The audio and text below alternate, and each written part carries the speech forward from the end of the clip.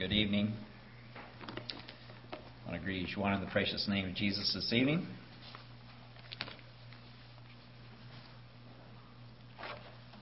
Welcome your attention this evening as we look into God's Word. We could say that maybe this is aimed a little bit at youth, but there's a lot to be gained here for all of us as I want to look at the subject of godly character this evening. What kind of people do you like to be with? What kind of people are you attracted to? And that may differ somewhat with our personality. It's pretty obvious as those of us that have went through courtship and married someone, the different personalities that different people are married to. You just, those people, they fit together, but you look at it and you think, boy, if the wrong people got matched up there, it certainly wouldn't have worked. And probably not. That's why God leads people together that are in His will. But when you're looking at other people and you're thinking about people you'd like to be with, do you look for a pleasing personality? And then the question comes, do I portray a pleasing personality to others? So what is your definition of a nice personality? And that can get a bit sticky as we discuss that, because my idea of a nice personality may not be somebody else's idea of it. And I'm thankful for that, because it helps. There's large groups of people out there that are friends with people that I would not necessarily get close to, but they need friends too, and that's the way friends work. So it's different for different people as you come up with a definition of a nice personality. A dictionary definition of personality is the visible aspect of one's character as it impresses others. The visible aspect of one's character as it impresses others. And be careful with the idea or the word personality. That's the outward show. And we as human beings have this ability, or we think we do, to display a very pleasing personality for short bursts of time. Now, if we have character to back it up, we can do it for long periods of time, that's just the way we are. Okay? But if we do not have character to back up that personality, we can only do it for short periods of time. Now, first impressions are lasting. They stick around for a while at least. But if our personality falls on its face after a while, so to speak, people sometimes forget that first impression, because they find out what your character is really like, and they're not impressed anymore. And they wonder why they ever were. And it's part of our memory and loss of memory thing that works in us that helps us with that. All of us like to be with people who have a nice personality. Now, what that definition is for sure differs from one to the other, as we said. But yeah, we like to be with somebody that has a nice personality. And sometimes we put a lot of emphasis on that in our life, and we try to figure out, who do I want to be friends with? This person's nice, that person's nice. I'm going to be friends with this group of people. Okay? Instead, we should be focusing more on the idea of, do I have a personality that gets along well with other people? Do I have a good personality? Okay? Here's another question for you.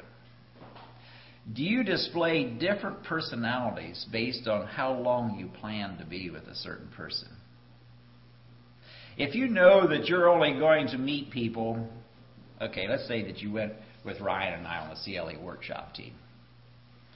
And we're going to go into this community. We're going to be in Leon, Iowa today. We're only going to meet these people for a short time.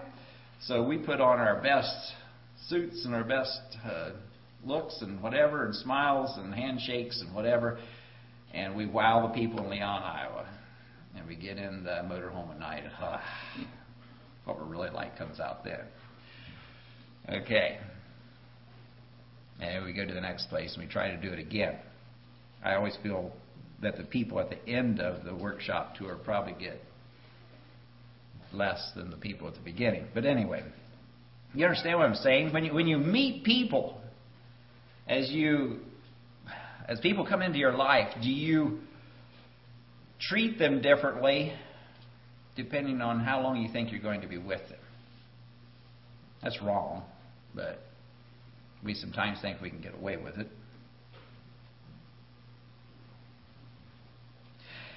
And maybe you've got some real personality flaws, some real character flaws that you need to work on, but you never get around to it.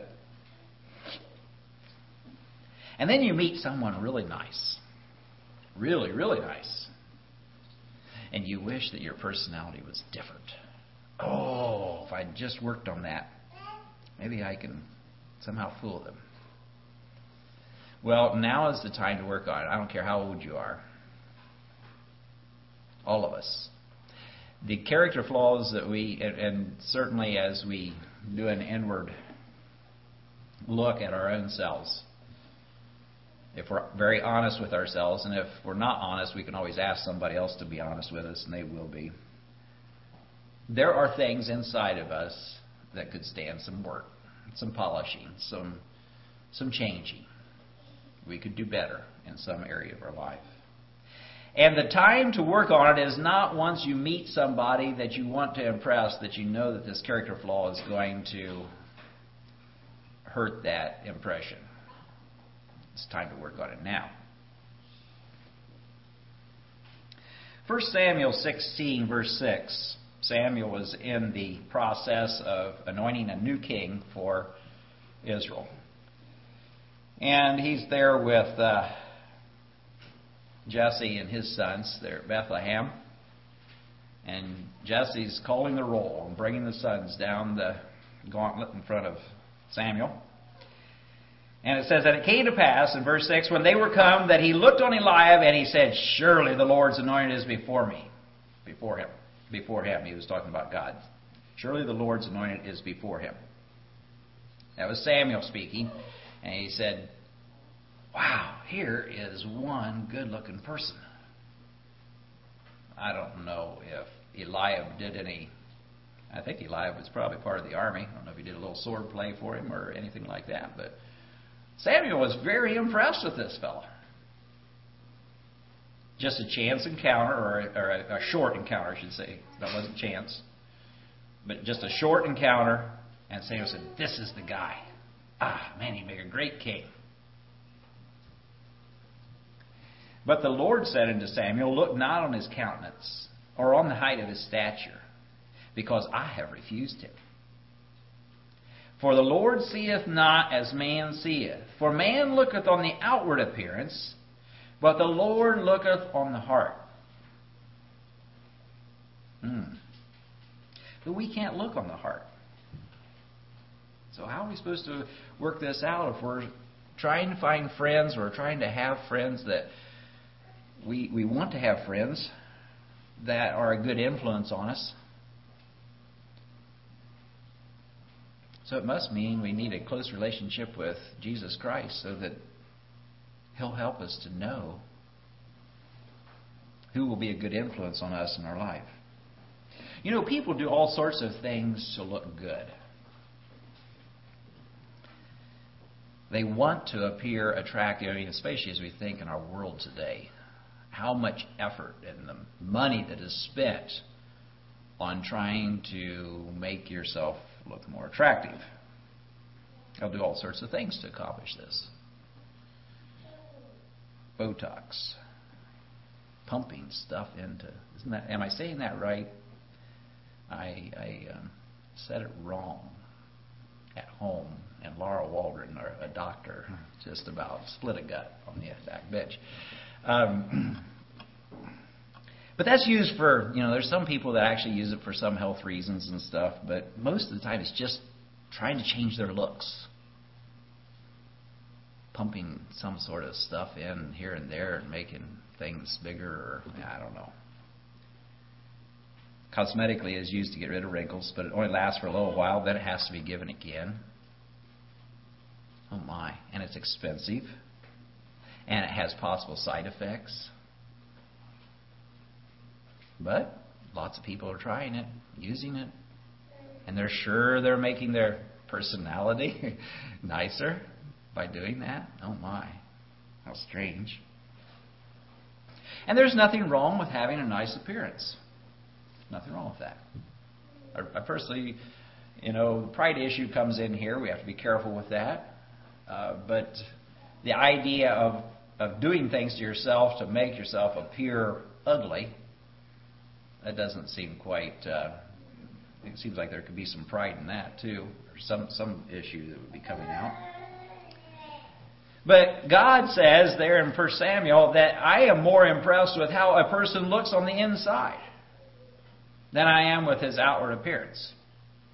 And some of us God has blessed us with better features, and that's still debatable. It depends on what other people like to look at as to how they view things there. But God's saying, I look on the inside, and that is much more important to me. And the nice thing is that any of us can look great on the inside. That's a choice. I was born with my long nose. Not too much I can do about it. The joke is, and Elida, that if you want to make a Hartman nose 6 inches long, you fold it in half. So, and we get along okay there.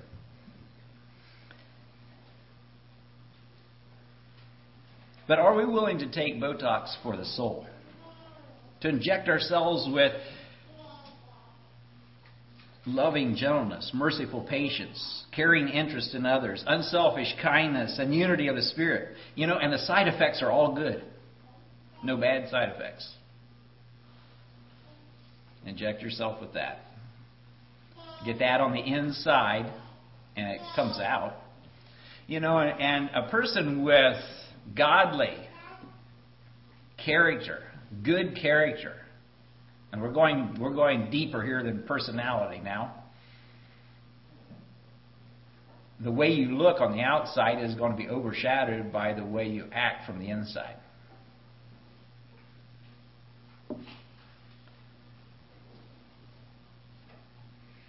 So we want to look tonight beyond just a person's personality, and we want to look into his character. And you can turn to the book of Philippians, to chapter 2.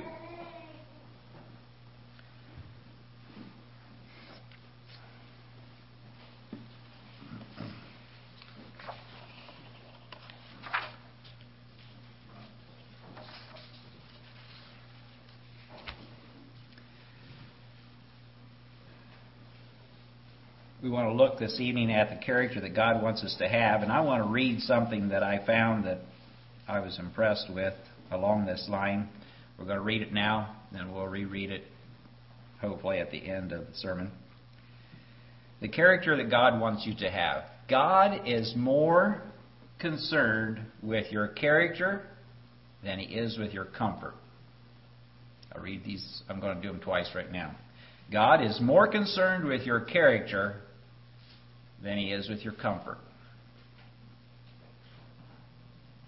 And sometimes that really gets ticklish in our everyday life, is that we whine, we complain because we're too hot, we're too cold.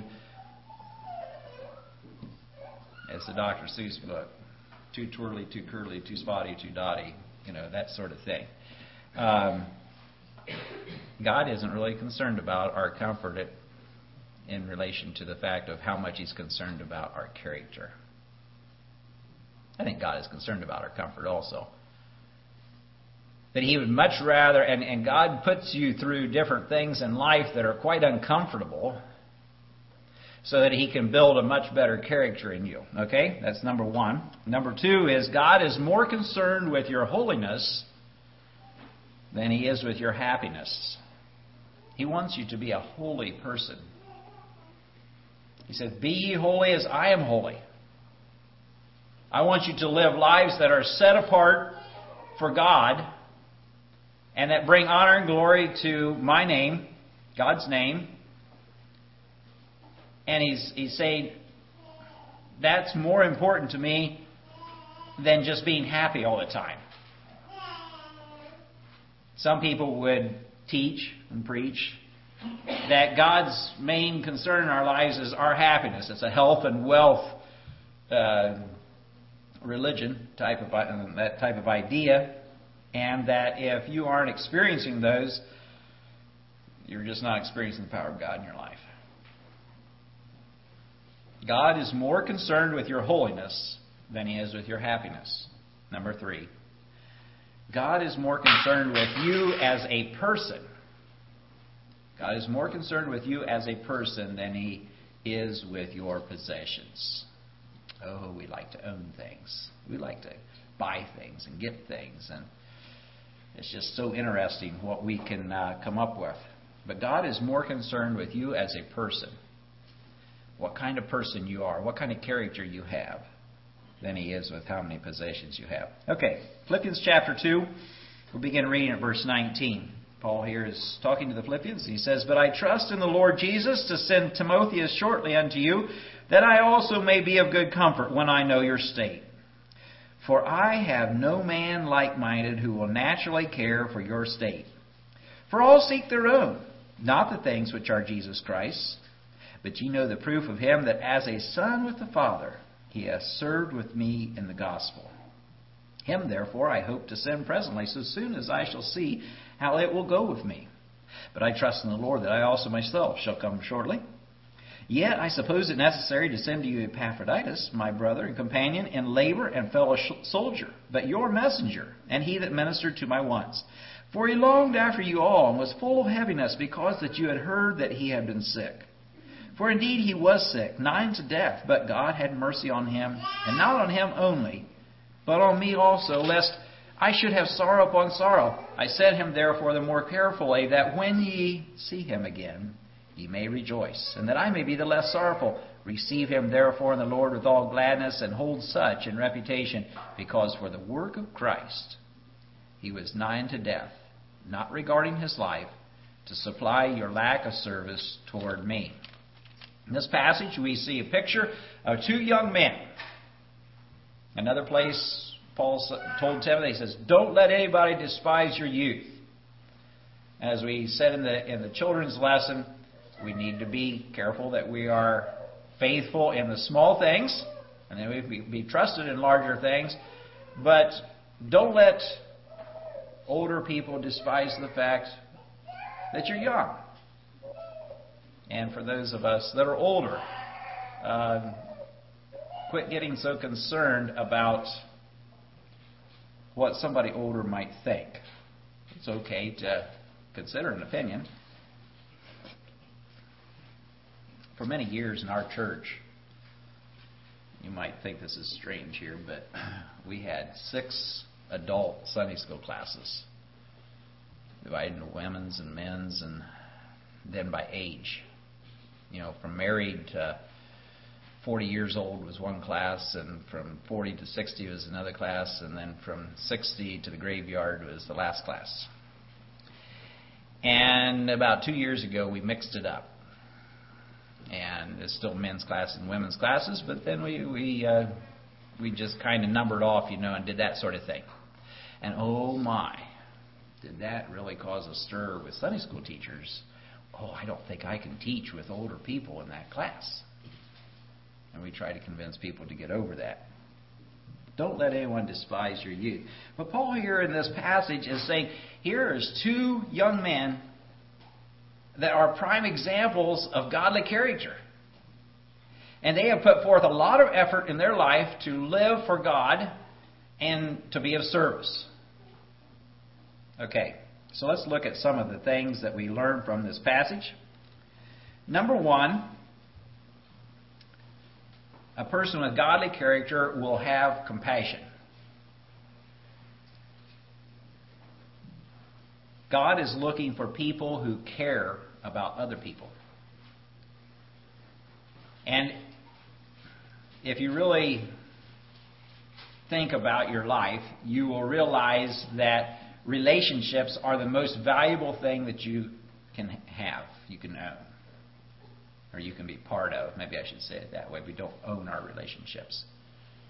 But we can make relationships and we can break them and do all sorts of things there. They're the most valuable things that we can obtain in this life. And so often we're chasing after material things, chasing after money, chasing after popularity, fame, glory, that type of thing, when we should be showing compassion towards others and building that godly character in our life. Verses 20 and 21 bring that out. Paul says, "For I have no man like-minded who will naturally care for your state." He said Timothy is very, very careful in caring about other people. And that's, for some of us, that comes very, very natural, or fairly so. For others of us, it doesn't come natural at all. And maybe partly the way we were raised. There may be a lot of things, the environment we grew up in, maybe the community we grew up in, the way our parents were. There's all sorts of excuses that people can make. But the bottom line is that we can become that. We can have that compassion within our hearts for others. Not just for the underdog, but for anybody. Someone new is at church on a Sunday morning. What happens? Do they come and go and no one talks to them? It'd be hard to do that here. It's just hard to get out without somebody talking to you, isn't it? Yeah, that's good. Compassion. And through that we see the love of God running. 1 Corinthians 13 says, "Though I speak with the tongues of men and of angels and have not charity, I am become a sounding brass or a tinkling cymbal. And though I have the gift of prophecy and understand all mysteries and all knowledge, and though I have all faith so that I can remove mountains and have not charity, I am nothing. And though I bestow all my goods to feed the poor," that sounds like compassion, doesn't it? "And though I give my body to be burned and have not charity," if I really didn't have love to go with it. So when I am showing a compassionate spirit towards people, it needs to be backed up with genuine love in my heart.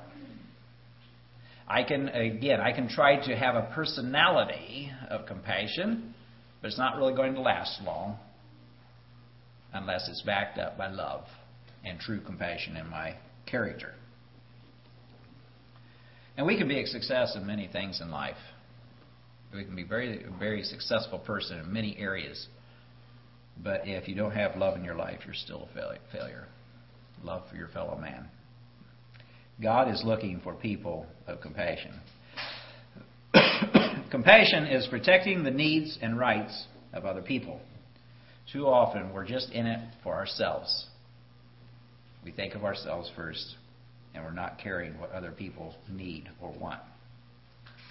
I think of it as simple as being in town. Are we aware of the public around us? Are we courteous? Do I have to back clear across the aisle to look at something and block the whole aisle in a store? Or can I notice that, somebody wants to get past me. I need to make sure that I am moving out of the way. The Good Samaritan was a prime example of a person that had compassion. He didn't know that man laying in the ditch. Didn't know him. Never met him before. The way the story is told. And yet, he had compassion on him. Number 2, consistency. God is looking for a person who puts character. Let me see here. Did I get ahead of my notes here? Nope. Yes, God is looking for a person who puts character before conformity. Who you are is more important than what you do. Now, who you are will affect what you do. But again, we can put on a good front for a while. But see, if we're consistent, we will consistently put on a good front. And if that is our part of our godly character, then it's not going to be hard for us to be consistent, because it's just part of us. But God is looking for people who are not afraid to stand out from the culture of the world around them and to be known as a separate, holy people. One who is non-conformed to the world's standards. They stand up for godly standards. They are consistent in that week after week after week. Do we have a tendency to change with passing fads and fashions? Verse 22 here says, "But ye know the proof of him, that as a son with the Father, he has served with me in the gospel." And it's saying there is consistency here in Timothy's life. He has done this for years now. He was still a young man, but Paul had enough experience with this young man. He says, I trust him because he's proven it over and over and over again. It's a habit with him. It's part of his character. He is consistent. And I see in this passage that Paul realized a godly character in Timothy, and he wasn't afraid to send him however many miles it was away. We would say 1,000 miles away, to another community, and he was sure that his consistency would just keep right on shining through there. He was sure of what Timothy's response would be to the situation there in Philippi. Consistency. A person who is half committed to the cause is not committed at all. Because when the going gets tough, then they're going to change. They're going to fall away from that. Proverbs chapter 10, verse 9 tells us that he that walketh uprightly walketh surely, but he that perverteth his ways shall be known. So we need people who have good, godly convictions. That's part of being consistent, is having those convictions and adhering to those, sticking with those. It's not hard to be consistent in our beliefs then, because we have conviction about what we are doing.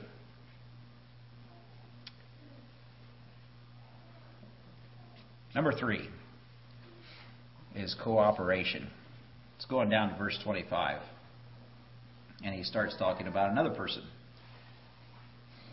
Yet I supposed it necessary to send to you Epaphroditus, my brother and companion in labor and fellow soldier, but your messenger, and he that ministered to my wants. Cooperation. Epaphroditus was listed, or the list that was given here of his character traits, Paul was using them to show them that this guy cooperates. He knows how to work together with a group or with another person in a specific here. But he's saying he'll come into your midst and he will work as a companion in labor. He'll work as a brother. He'll work as a fellow soldier. He'll look at the things that you are facing and he'll help you face them. He's willing to go through it with you together, the two of you together, or your group and Epaphroditus. It's going to be a working relationship because there's cooperation here in this relationship. In this verse, you can see 3 things about the Christian life. It's about family. He says he works as a brother. If you know Jesus Christ as your Savior and God is your Father, then that makes us brothers. Brother and sister, whatever, sisters. We're part of the family of God.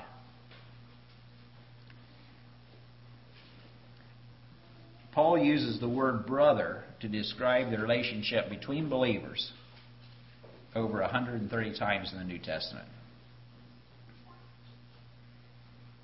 Now, last night we talked about a young man that wouldn't even recognize his brother. The older son in the prodigal son story. But here we see somebody that's willing to cooperate and work together with others and be called a brother. Okay, number 2, another thing we see about the Christian life is that it is a fellowship. We hold things in common. We share. We are a companion in labor. And so as the church works at different projects and things, reaching out programs of our, going to the nursing home to sing, passing out tracts, going to Chicago maybe for street meetings, those types of things, they're all good because they're an opportunity for us as people to enter into being companions in labor. There's something good about doing it by yourself, but I think there's a real blessing in doing it together as a group. For those of us that are fearful, it gives us some added courage and strength to get out with others. But I've just really been encouraged and strengthened the times that I have been part of that type of a situation. And we have ongoing projects in our own communities, as I said, like nursing homes and things like that. In our area, we have a rescue mission that we go to once a month, and 3 nursing homes and all. It's a way of cooperating with each other for a good cause. These things aren't necessarily things that will make you a Christian.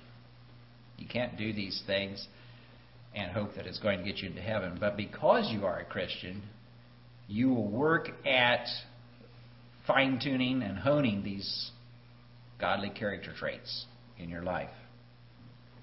Third thing that we see about the Christian life from this verse is that it is a fight. When you become a Christian, you become an enemy of Satan. And to think that you would want to fight that enemy by yourself, that seems very strange to me.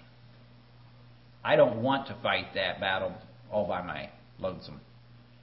I'm glad that there are other fellow brothers and sisters that are praying for me, that are concerned about my spiritual life, that are willing to help me when I need help, and expect help from me when they need help as a fellow soldier. Paul says in Ephesians 6, put on the whole armor of God.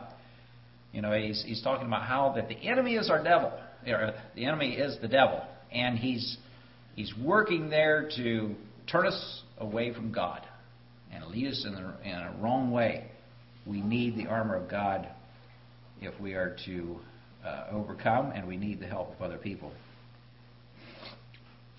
So do you treat fellow believers as family, as fellow soldiers, as ones you can have fellowship with?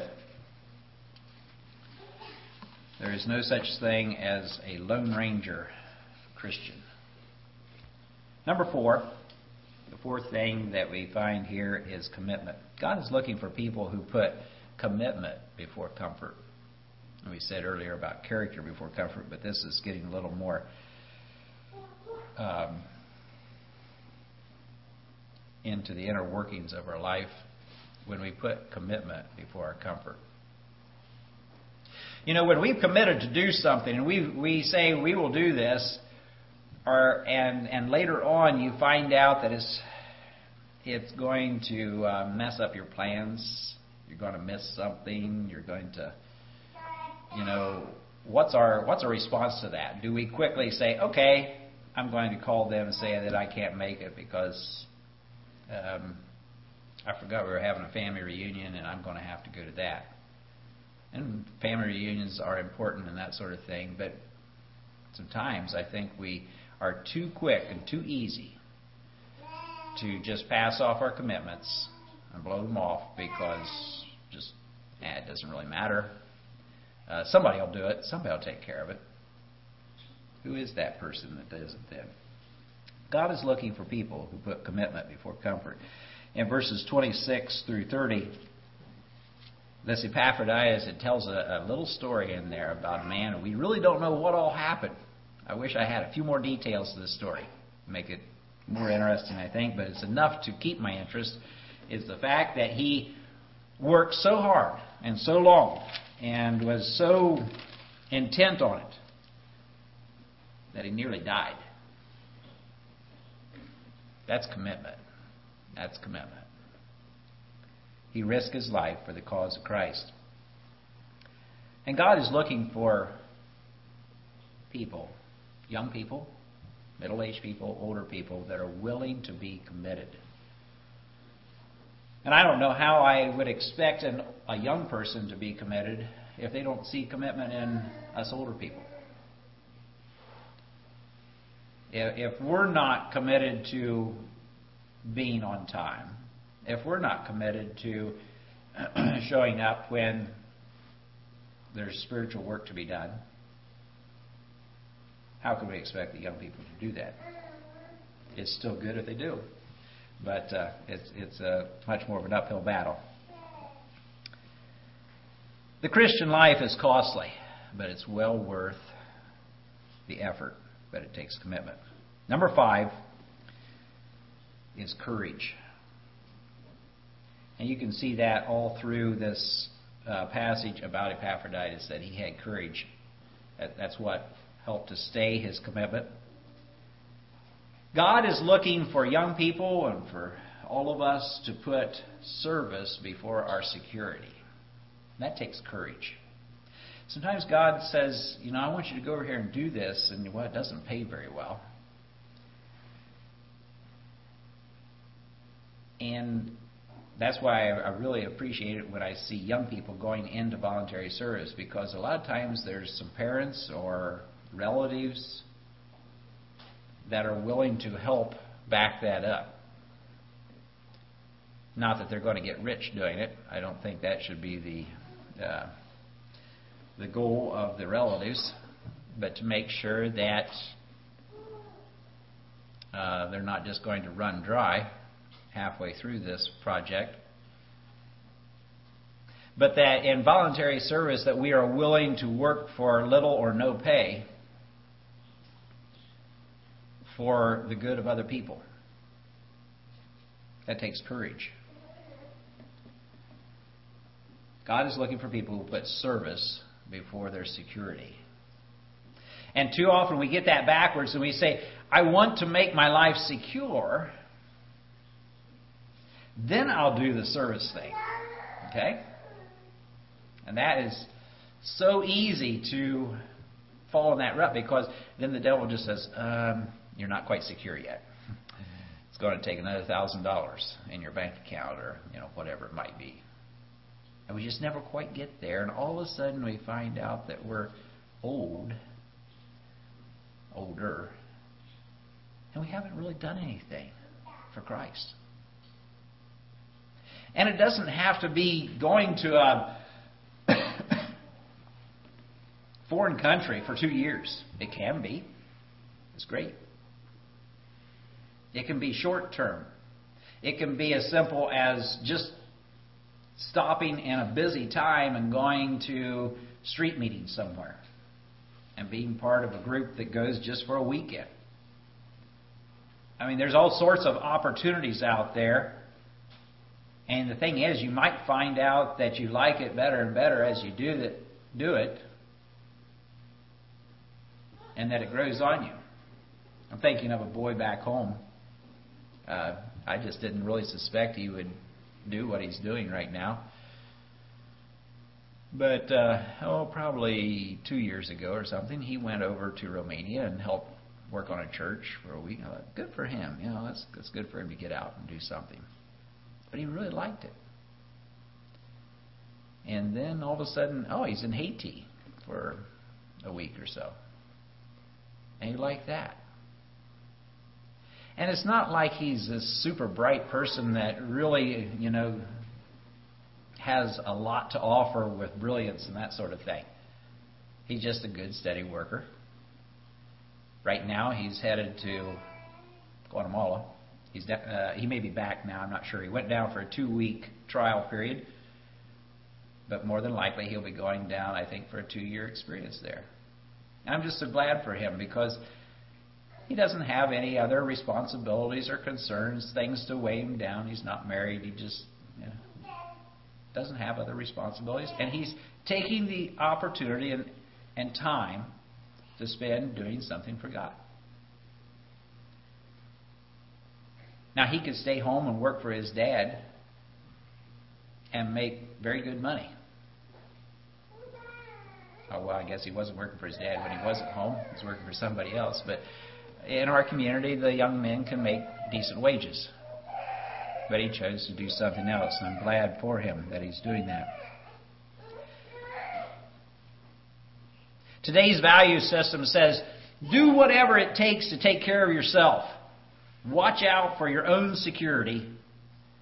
And security becomes the goal of our life rather than service.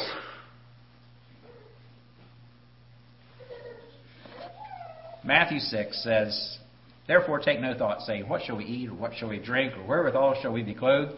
For after all these things do the Gentiles seek. For your heavenly Father knoweth that ye have need of all these things.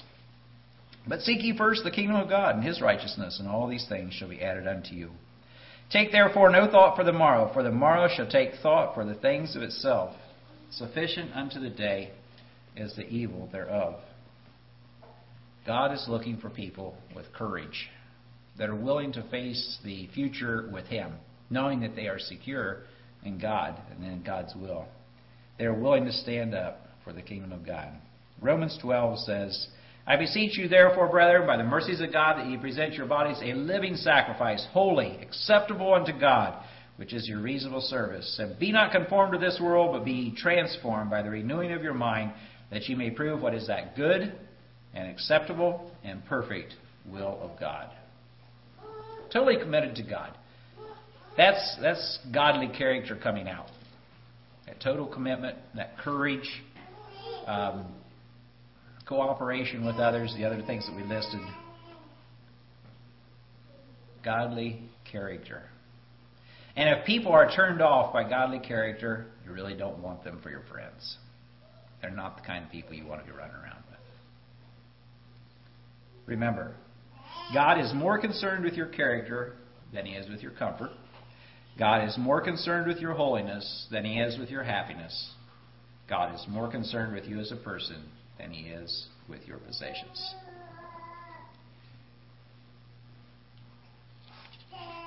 As we consider this evening the character that God wants us to have, how do we measure up? What kind of personality or what kind of character do you have? What kind of character do you want to have? What kind of character are you working on?